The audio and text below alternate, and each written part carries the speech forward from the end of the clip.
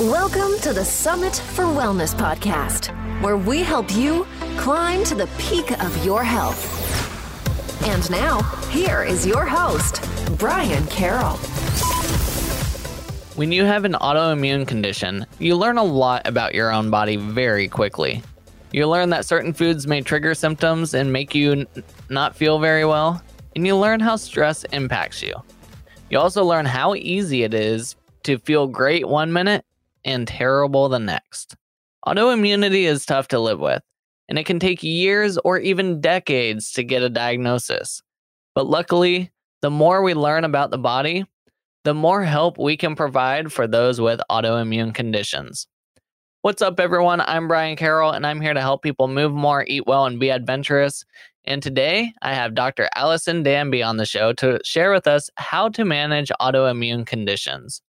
Before we dive into this episode, our 100 squat challenge for October has officially started this morning, and there is still time to jump in. We will be doing 31 different squat positions over the next 31 days, and all the donations will be given to the Northwest Avalanche Center to provide avalanche education for this upcoming season. To join the challenge, go to summitforwellness.com/squat challenge. Now, let's dive into my conversation with Allison. Dr. Allison Danby is a naturopathic physician who specializes in autoimmune conditions. She works with patients to figure out the puzzle leading to their symptoms by looking at their entire health history, environment, and lifestyle factors. Thank you, Allison, for coming onto the show. Thank you, Brian, for having me. I'm excited to be here.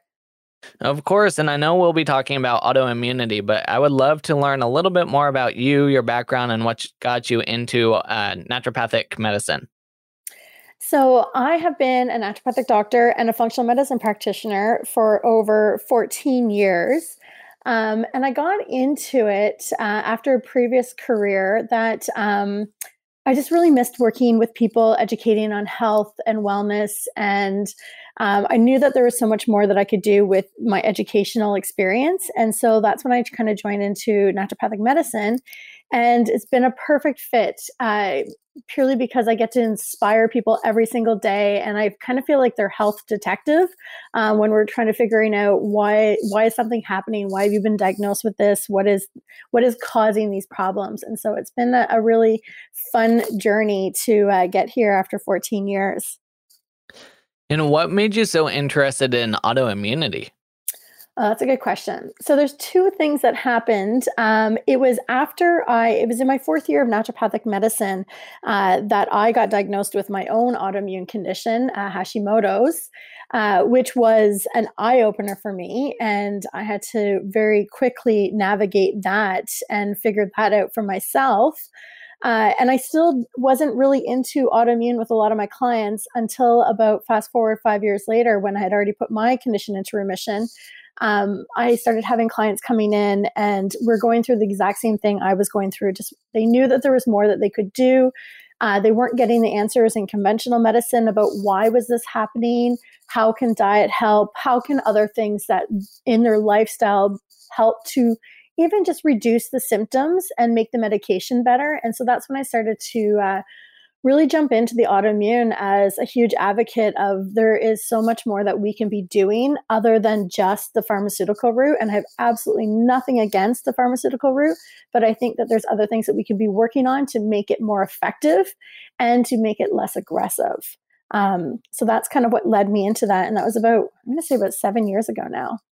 Can you talk about if someone goes to a conventional physician, what is it typically like for receiving that diagnosis of an autoimmune condition? And then what are the typical treatment options?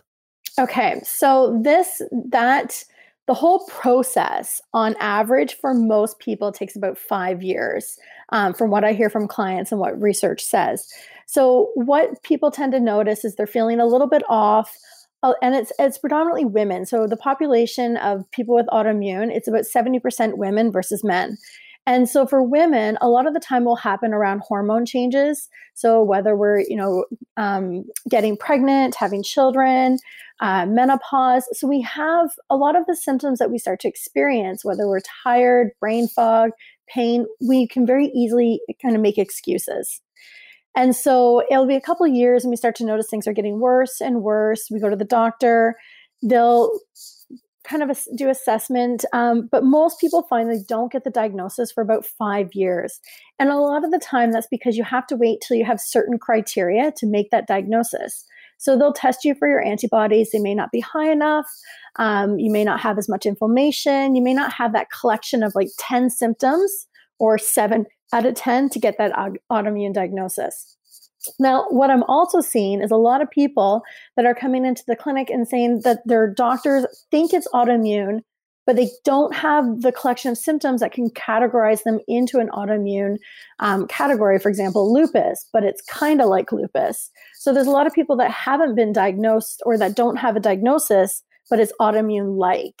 And so that can be a really long and frustrating journey for a lot of people. And then once you get that diagnosis, then you're immediately kind of put into this protocol of, okay, so this is the pharmaceutical that we give you, or this is the protocol of steroids that we give you first. And then it's a wait and see game. So there's a lot of wait and see. There's a lot of time elapsed from diagnosis.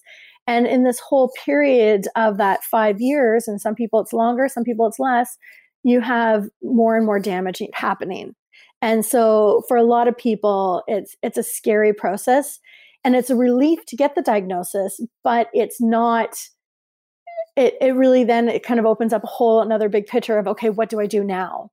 Which is, I think, even more overwhelming, because the answers that we are given when we get the diagnosis aren't necessarily the ones that we want. But so it's a frustrating journey. It can be a very frustrating journey. And there's nothing against the medical community, because they're doing exactly what they need to be doing, because their solutions are strong. So they need to make sure that you are officially getting this diagnosis and that there is this happening before they give you their medications. But I think there's a whole paradigm that we're missing in between there of how can we slow this down and how can we prevent it from getting that far? And then once we do get that far and get that diagnosis, how can we get it so the medication works better? Or even the end game where you can actually get off the medication is what I'm ultimately working for with a lot of my clients. For some people, it's achievable. For some people, it's not. Now, you said 70% of autoimmunity happens for women. Yes. Why do you think that is? You mentioned hormones, but is that the entire story, or do you have other theories? Well, so there's a couple theories on this, and there's not a lot of research on it. But one of the biggest thing is hormones. So progesterone is a very beneficial hormone for women to actually calm the immune system and reduce inflammation. And progesterone is the one that is very easily manipulated. So anytime we have a lot of stress, progesterone is then shunted. It's called the pregnenolone steal. It's shunted to make cortisol. So women are actually in a progesterone deficient state, or what we can look at the flip side, an estrogen dominant state. And estrogen for a lot of autoimmune conditions will drive to that Th17 state, which triggers the whole inflammatory and immune complex. So hormones play a really big factor. The other thing about women, which is kind of some of the research is alluding to, is that we have much more aggressive immune systems because we do carry children, or, we have the 9 months of pregnancy. Our immune systems have to be more vigilant and more aggressive because of that factor. So it's beneficial when we're pregnant. However, when we're not pregnant, for a lot of people, you still have that aggressive immune system. It doesn't shut off, and it can be a problem. Does xenoestrogens also influence that estrogen dominant state? 100%. That's a great question. Yes, they do. So what they tend to do is they'll block the receptor, the estrogen receptor. And then what happens is your body actually has more estrogen in it that's not being used properly. So there's a couple different variations that it can play into. But yeah, they can definitely impact the overall hormonal imbalance in the body. So, can you briefly just touch on what is autoimmunity? Because we didn't really cover that, and just talk about what's going on within the body when there's an autoimmune condition. Absolutely. So what autoimmune is essentially when your body starts to attack itself. Now, that can happen for many different reasons, but for most people, there's a trigger.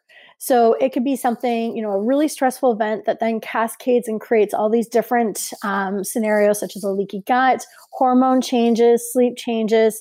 And what happens then is the immune system cannot resolve the problem. So for most people, the immune system has a trigger. So whether it's bacteria, virus, stress, anything along those lines, it can typically resolve this problem. And then you go back to a normal healthy state. So for example, you get a cold or flu, immune system kicks in, resolves the problem, done. For people with autoimmune, and this is where the genetic component can come into play, or other factors as well, they are lacking the ability to have that resolution, or the body needs help with that resolution. So they're not achieving resolution from these triggers, virus, bacteria, whatever it may be.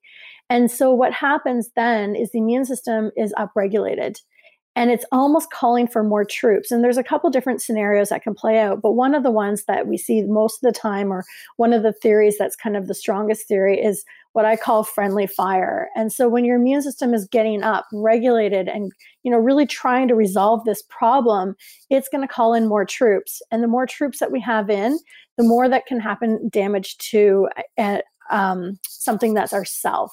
So whether it's a joint or an organ. The other thing that can happen is when your immune system sees a bacteria, and this is where the research is coming out really strong right now. So immune system sees a certain bacteria as a problem.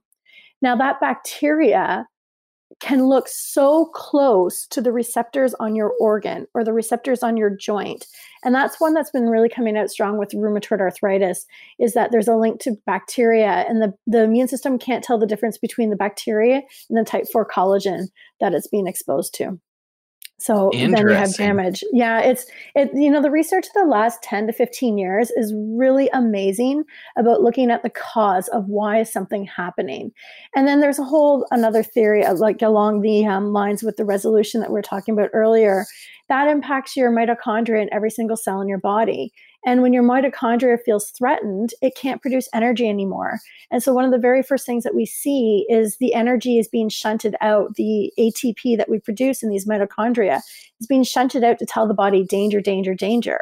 So when it's not in the cell anymore, it can actually give you energy. And so the very first symptom that we tend to see is a drop in energy, fatigue. And that's the thing I hear from every single client that comes in is fatigue. I'm exhausted, I'm tired all the time.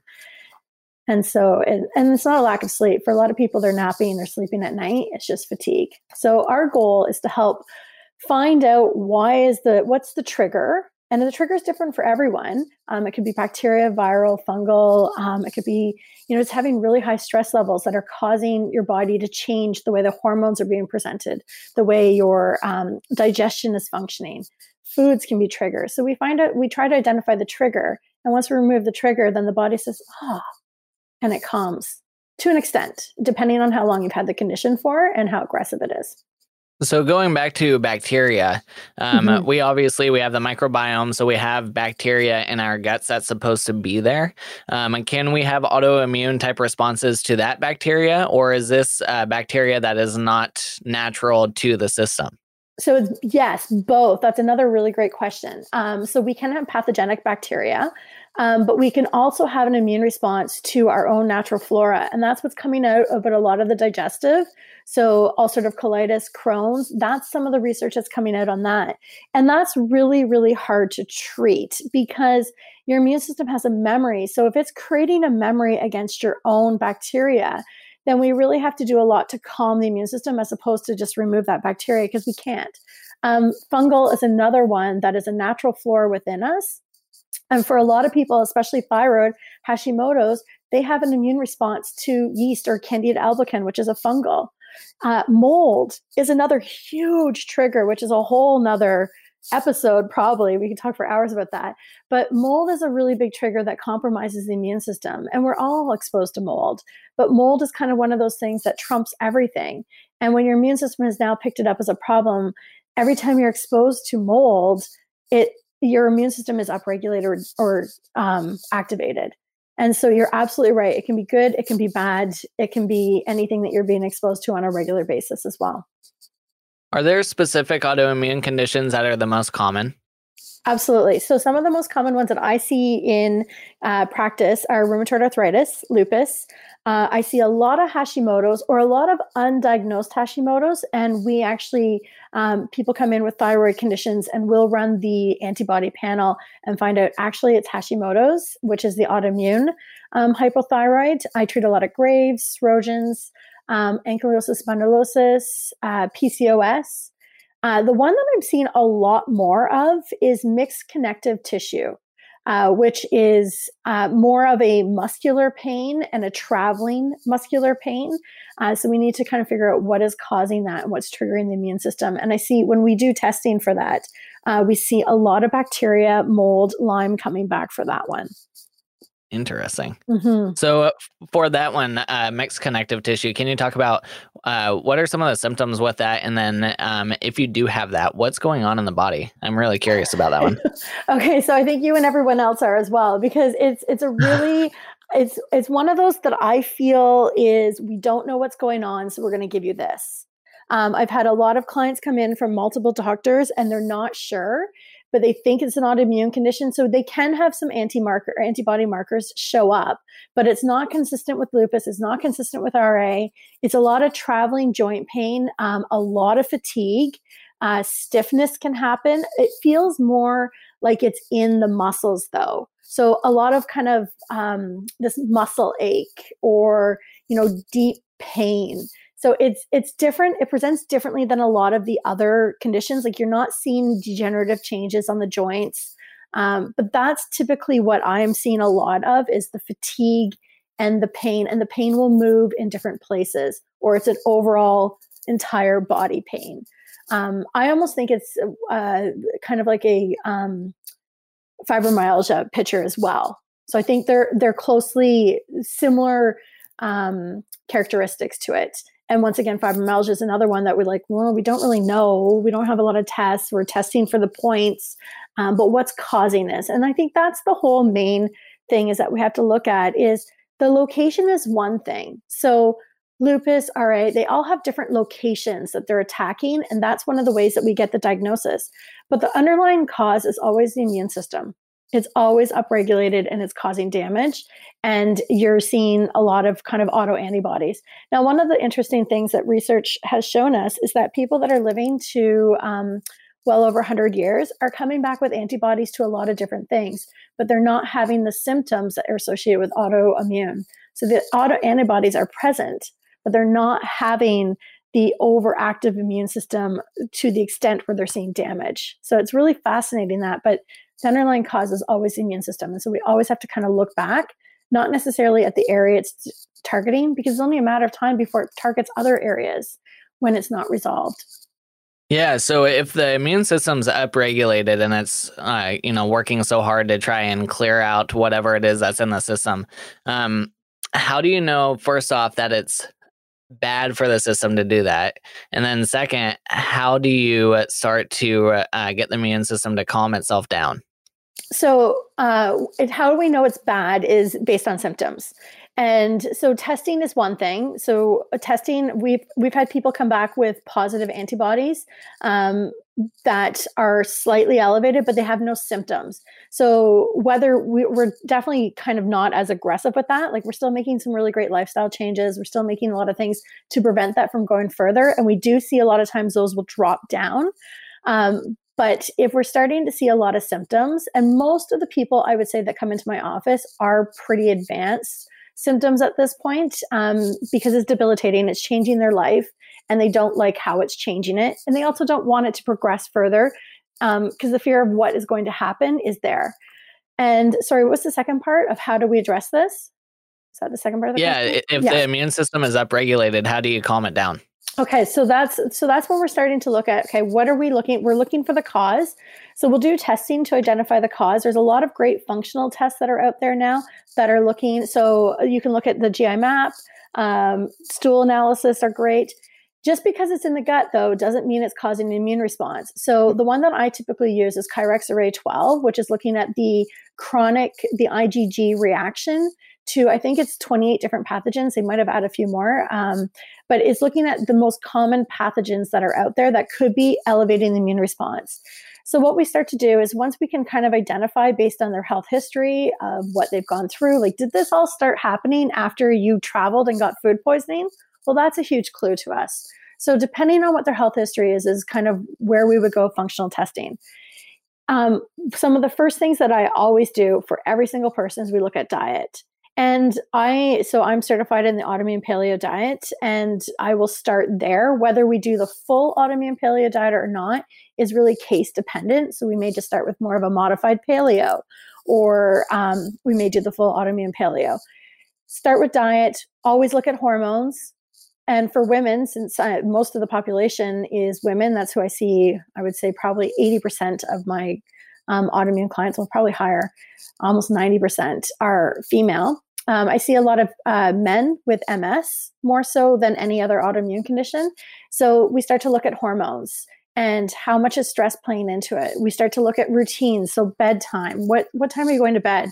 That was one of the biggest triggers for me with my autoimmune condition is I was staying up late to study. I was in my 4th year of board exams, working 3 jobs, just trying to get through to the end of my schooling. And that was a huge trigger. So we start to look at the lifestyle and we just start making small changes. There are probably about 100 changes we could make, but I find that if we can just start making small little steps forward, those are the ones that get the best results.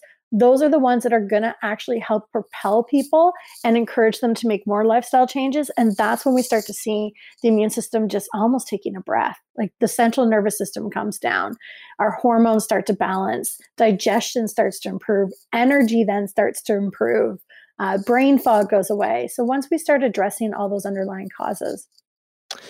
Yeah, so it's not a super easy process, right? It's not. And there's a lot of complication to it. There is. It is definitely not an easy process. And having gone through it myself, it was there was ups and downs. But I will say within the first month of my own condition, I noticed I feel like I had my life back.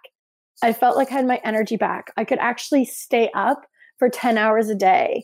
I could actually focus and think. The difference that it made within the first month was enough to motivate me to keep going. And then I was able to put it in remission. And it's always something in the back of my mind because it could pop back up. And so I test now every 2 years. I used to test every year. I've gotten to the point now where it hasn't, my antibodies are really controlled. So I'm testing every 2 years. Am I 100% with what I did back 14 years ago? Absolutely not. Like I've introduced a lot of different things into my diet, but I'm still mindful that this is there and I do need to keep the balance within my life. And that's how I kind of describe it to a lot of my clients is doing a complete overhaul, like a 12-week program is just so overwhelming. So that's why we take like a full year to just kind of go through this journey. And every month we're kind of working on something new. So it's not overwhelming and you're still moving forward and getting success. And once you get a few milestones back of like feeling better, seeing improvement on labs, reducing medications, you're really motivated to keep going because you feel great. You feel like you're 20 again.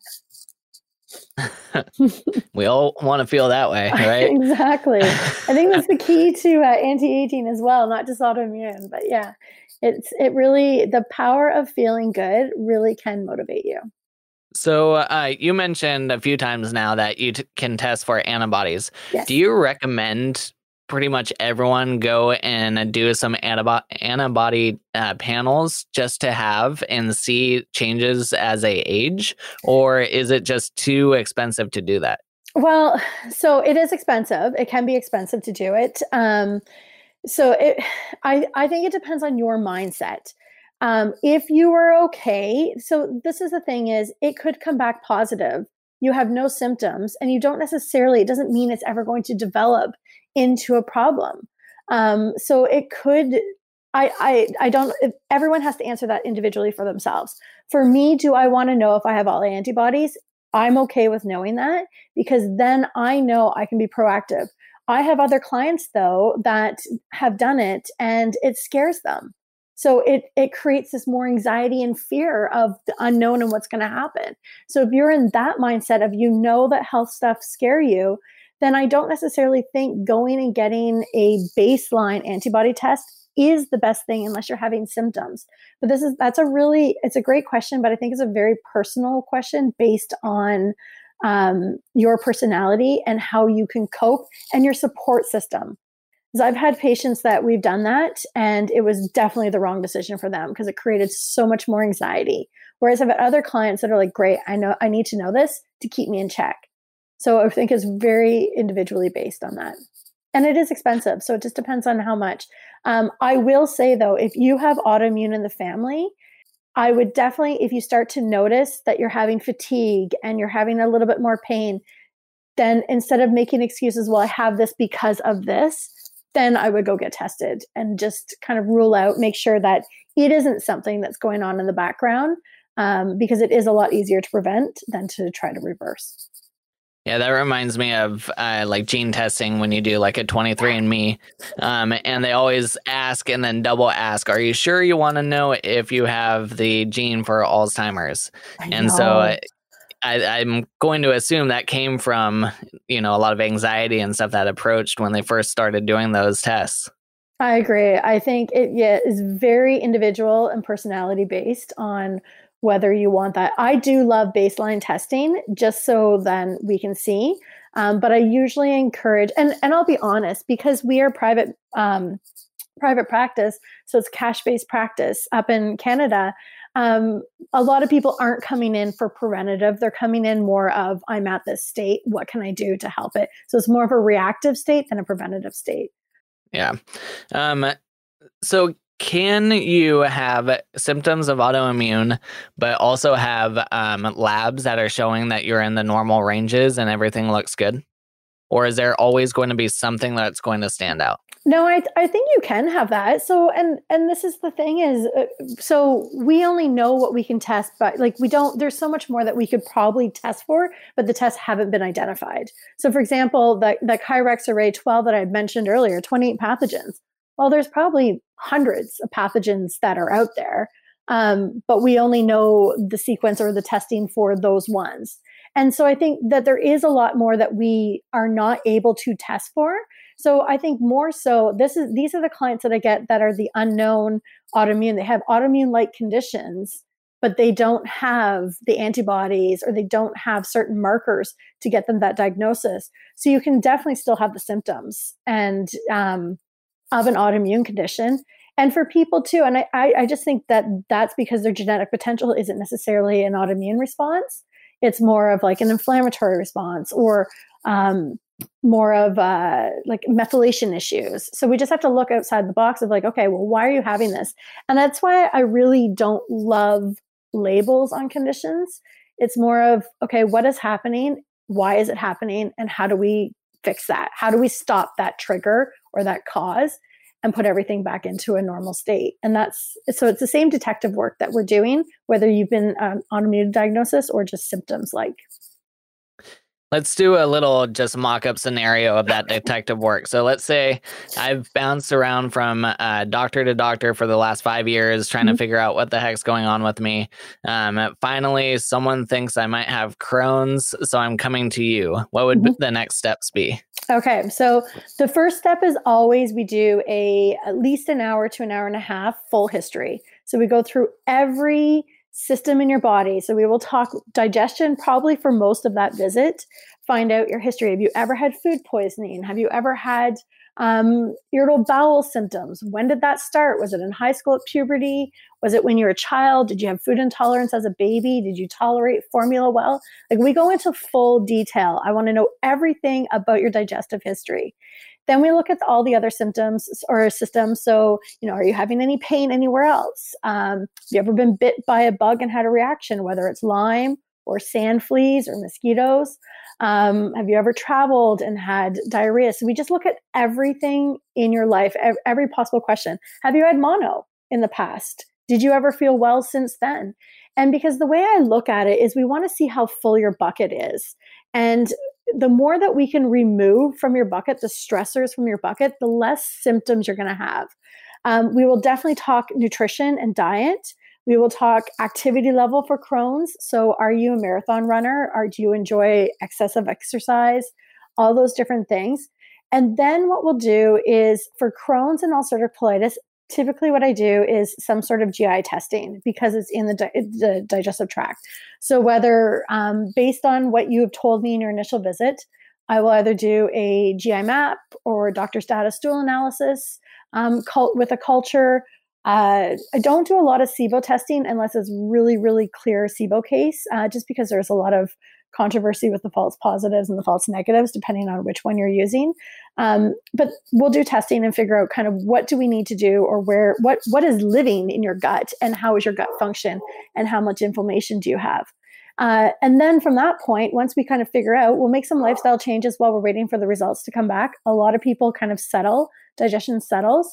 And then from that point, we'll just see what the results come back and then start treating what the cause is. So we're looking for the cause, balancing stress, getting your sleep, doing all of the things that we know that we need to do.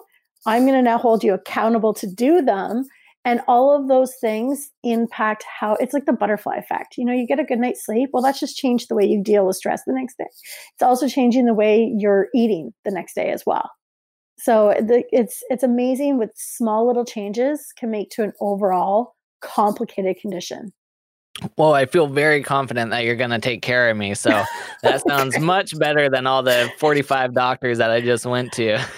Well, yeah, and no disrespect for them, because I think that they're definitely doing an incredible job. Their goal, and this was my big aha when I got diagnosed with an autoimmune condition, is understanding different positions in the medical care system. And I get a lot of referrals now from specialists saying, okay, I know that there's more that you need to be doing. I just don't know what that piece is. And so they'll refer them to me. So they'll do the medication piece. They'll make sure that this person is not in danger anymore of further destruction or even death. And they've ruled out a lot of the really scary stuff like cancer. So their main goal is acute medicine. Whereas ours is more of, okay, now you've got this diagnosis, or let's prevent it. Now let's start to look at how we can make your quality of life that much better. You may never get off this medication, or we just may make it so you don't need 3 or 4 next medications or higher doses. And we just help you manage through it. And our ultimate end goal for everyone is always, hopefully, to get off the medication. But for some people, it's just not a reality.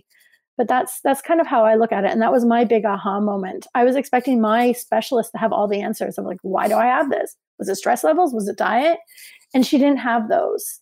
And when I start to look back at her education, she wouldn't have those based on her education. Like, they're only given 4 or 5 hours of nutrition. So why would I be asking her nutrition questions?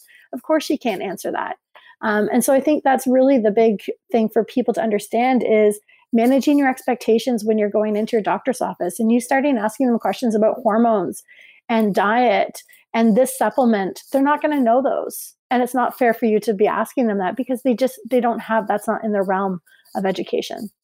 And honestly, they don't really have the time to dig deep into that too, because they have, they only have 6 to 10 minutes to see someone. They don't have that hour and a half that you spend with someone on their first visit. Absolutely. You're absolutely correct on that. And their schedules, like they don't have the time to do a lot of that research as well, because their priorities are a little bit different than what my priorities are. I can spend hours on PubMed looking through like melatonin and autoimmune conditions. And so they just don't have that luxury as we do. Yep. They just got to make sure that you don't die tomorrow. Exactly. So if we know what to expect from them, then I don't feel like we have that frustration or disappointment as well. Well, Allison, is there any final things you want to touch on with autoimmunity in general before we wrap up here? I think the main thing is so if you haven't already been diagnosed with a condition and you suspect you have a family history of it and you just haven't been feeling great, then reach out, because there is so much that you can do in that wait and see phase that you can do to prevent you ever from getting to that point, to ever getting to the point where the immune system is so fired up. And if you have been diagnosed with an autoimmune condition, I want you to know that there's so much that you can do to help manage it and to help get the quality of life back and for you just to feel good. It does take work, but it is well worth it. Trust me, I've got tons of clients that have gone through it, and all of them would do it again in a heartbeat, including myself. If I had to go through that journey again, I would do it again in a heartbeat. And one of the things that I often find is a lot of people will go through this journey. I actually call it the lottery phase. So they've gone through the journey, and then little other things crop back in. So diet starts to go back to the standard North American diet. Stress levels start to get really high again. And it's the same as, 85% of the population that wins the lottery goes back to the state they were 3 to 5 years later. Well, the same with autoimmune, I find, is this something we have to stay on top of and really just make sure that we're mindful of our habits. Can I eat whatever I want right now? I can. I still I still follow my diet plan, I would say 90% of the time. But if I've got a fun event coming up, I'll enjoy certain foods and I won't have a flare because I've gotten to that state. So there's so much that we can do and get you there. And then my final question is, what do you do every day to improve your own health? Okay, so every single day, I make sure I walk the dog for my balance. I really try to focus on clean eating. So, eating lots of vegetables, making sure that my calories are empty calories and that they're counting with a lot of nutrients. And I have a killer bedtime routine with gratitude. And I had to put this in place because I am a nighthawk. So if I didn't have a really exciting thing for me to get to bed about, like my nice fluffy duvet and my gratitude and my book, then I probably would be staying up way too late and it would compromise my health. So I have a killer bedtime routine. Awesome. Well, people can find you at AlisonDanby.com. You're also on Facebook and Instagram. Is that correct? Yes, I am. Yes, you can find me there. And the Autoimmune Academy is another area in Facebook that I have. We have a group that you can join where we just talk through some strategies and simple little steps that you can do to improve your health. And if people want to work with you one-on-one, do you only do in person or also virtually? We do have virtual. We do have limitations on who we can work with, but definitely reach out to us and we will find the best approach for you based on where you're located and how we can work with you. Perfect, Alison. Thank you so much. Autoimmunity seems to be growing more and more, so this is information that definitely needs to get out there. And especially if it takes, 5 years for someone to figure out what the heck's going on with them. Hopefully this can shorten that time frame down a little bit so they can get the help they need. I agree. Thank you so much for having me on, Brian, and for getting that information out there to everyone. If you have an autoimmune condition and would like some help to figure out the best course of treatments for you, check out the work Dr. Alison is doing at AlisonDanby.com. And if you liked this episode, share it with a friend and leave us a quick review. Those reviews help out a lot in the podcasting world. And if you want to join the Squat Challenge for October, then make sure to join ASAP so you can fully utilize the entire duration of the challenge. So go to summitforwellness.com/squat challenge to learn more. Next week, I have Ashley Van Houten on the show. Let's go learn who she is. I am here with Ashley Van Houten. Hey, Ashley, what is one unique thing about you that most people don't know?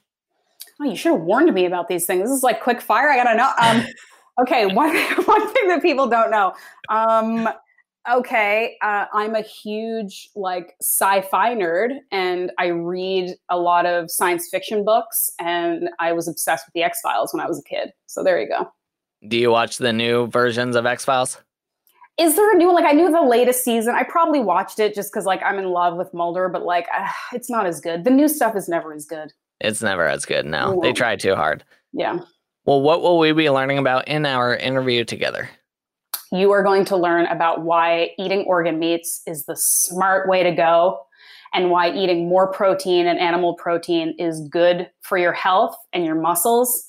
And you're going to learn about why doing pull-ups is one of the most important physical exercises that anyone can do. And what are your top 3 health tips for anyone who wants to improve their overall wellness? My top 3 health tips for anyone who wants to improve their overall wellness would be, first, focus on getting the best quality and optimal amount of sleep that you can. People like to ignore this one or put it on the back burner because it's not as fun as working out, but it is crucially important and it will affect every other part of your health. That's the first one.